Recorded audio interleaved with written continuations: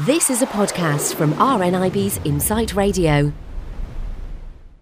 We're taking a look at Style Label, and this is how to get rid of your puffy, baggy eyes. Now, earlier on in the show, we were talking with Cosmopolitan about the fact that, you know, there's loads of factors in your room that could be keeping you awake at night. So if you're not prepared to sort of deal with those factors, then you might want to deal with the aftermath, which is the puffy eyes. And there's some great tips here.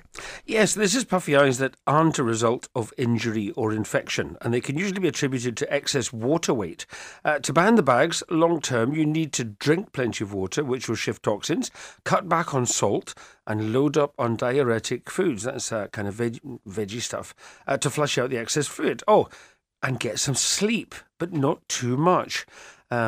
So if you need to depuff in a matter of minutes, try these tricks that will calm and cool and deflate the eye with minimal effort on your part. So the first one is raw potato slices. Okay, I've never tried that. Right, we've all heard of the cucumber trick, but slices of potatoes can have even better results thanks to catchulas, an enzyme they contain, which is said to speed up the depuffing process. Just lie back and place some fridge cold and raw sliced over your closed eyes for up to 10 minutes. Wash off any residue afterwards with cold water. There's another one here, aloe vera gel. Rich in vitamin E and antioxidants, aloe vera is known to soothe skin and encourage cell repair, while its anti-inflammatory properties help decrease puffiness. Loads of natural beauty junkies will tell you that the gel from fresh leaves applied around the eye bone area will make your peepers feel instantly fresher. Well, can I tell you, there's where my sister lives. She lives in Dubai, and the place where she is, there's kind of aloe vera plants around. And when I was feeling a little sunburn, one of her children went over to the aloe vera plant, broke it, and then put all this gooey stuff on my shoulder. Right. And I tell you that I have never smelled anything so rancid. It was just disgusting, but it helps. All right. But I don't know if it's because it was hot. You know, it was out in the baking sunshine, and because it was hot and they were putting it on my skin directly from the plants, it just reeked, Chris. It was disgusting. It smelled kind of like slightly gone off egg. Okay. Oh, filthy, but really, really does work. Okay. Well, number 3, here's chilled tea bags. Save the tea bags, you can have black, green or white, from your morning brew and chill them quickly in the fridge. Wear them as eye masks for 5 minutes, and the antioxidants and caffeine content will help tighten and tone the surrounding skin, increasing your circulation and therefore drainage. Yeah, do you know, I've never done the tea bag thing. I'm always frightened that it stains my skin, actually. Okay. Or that the tea goes into my eyes. But do you know what I have tried? Something that you put in your tea, milk. Okay. On little cotton pads, I've put milk onto them and put them just under my eyes, not over. I've got 2 separate cotton pads and put some up top and then some down below, so that the milk isn't actually going near my eyelashes. Okay. And I found that really helped. Apparently, it's something to do with the lactose in milk is actually really good. All right. Okay. Then there's another one here, cold spoons.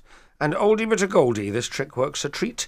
If time allows, pop 2 metal spoons in the freezer for a few minutes to chill. If not, hold them under very cold running water instead. Then lie back with the cup of the spoon over your closed eyes for a minute, and the cold constricts blood vessels, thereby reducing swelling. Yeah, I haven't tried that either. I don't really fancy it. It'd be knowing my luck, I'd take the freezers out, or the spoons out the freezer, and they stick to my eyes or something. Okay. But I think, you know, I have tried a lot of kind of cold compresses on my eyes if my eyes have ever been puffy. You know, especially if I cry, I swear to God, my eyes pop out like golf balls. It doesn't matter if I shed 1 tear or 2,000 tears. It doesn't matter. They just, you know, puff up. So I've tried all the kind of cold compresses, and I think they only work a tiny bit. I don't think they're not brilliant. Right. Okay. Well, chilled eye cream's another one. If you regularly suffer from puffy eyes, keep your eye cream in the fridge. When applied, the active ingredients will work even harder. Do you know what? You can actually get these kind of roller balls, and I've got one. It's not got any cream in it. It's just like a little kind of, it's on a stick, right, and it's metal and it's cold. And if you keep that in the fridge and then put your eye cream in the fridge and then just roll it round and round your eyes, it helps to drain and the cold kind of helps it to come down as well. Okay, well, the next one is a drainage massage, it says. Okay, hands down, massage is the best way to improve blood circulation and in turn encourage the removal of fluids. But as it's a sensitive area, be gentle with your pressure. To do it, when applying your eye cream, first tap it with your fingertips, doing a drumming action underneath your eyes, then rest your fingertips there and gently pull on the elasticity of the skin to support drainage. Next, lift the upper eyelids by tapping the brow bone and gently pushing the skin upwards. It all sounds like such a palaver, doesn't it? Doesn't it? I don't actually understand all that. Well, you've only got 2 left, and the very last one I'm going to do now because it kind of fits in with that. Or you could sleep on your back with 2 pillows propping up your head, and which will prevent puppy eyes. The idea is that the elevation encourages drainage in the right direction. Right, okay. Down and out. So I think you can, there's the yin and the yang there, I think.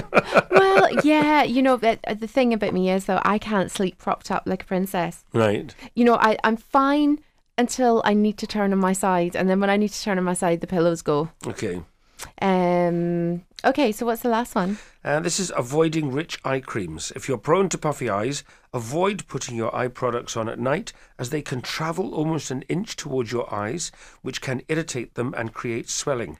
If you want to use a product for hydration at night, use a light eye serum instead of a cream, and remember to apply it around the eye bones, not the actual eye. It's a mistake a lot of people use because I'm really into my beauty products. I know you are. And my creams and face they're creams. working. Yeah. Oh, Chris, you're too nice today. What have I done? What have I done? Are you gonna? I've been slipping you money, or my husband's been slipping you money. But no, if people do put it too close to their eyes, it does kind of move up during the night, and it's absorbed up towards the actual eye and the eyelashes and stuff like that. So you shouldn't. It should only be around the bones that you put your creams. And I've made that mistake when I was a lot younger. When you're waking up and you've got these sore eyes all day. I've done the cucumber thing. They haven't mentioned cucumber here. I've done that one. No, they haven't. I think they mentioned potato instead of cucumber. Yeah. I used to have these glasses. They were like plastic filled with some substance you kept in the fridge, and you could take them out and just put them on, and they did soothe your eyes. But I've got terribly puffy skin under my eyes.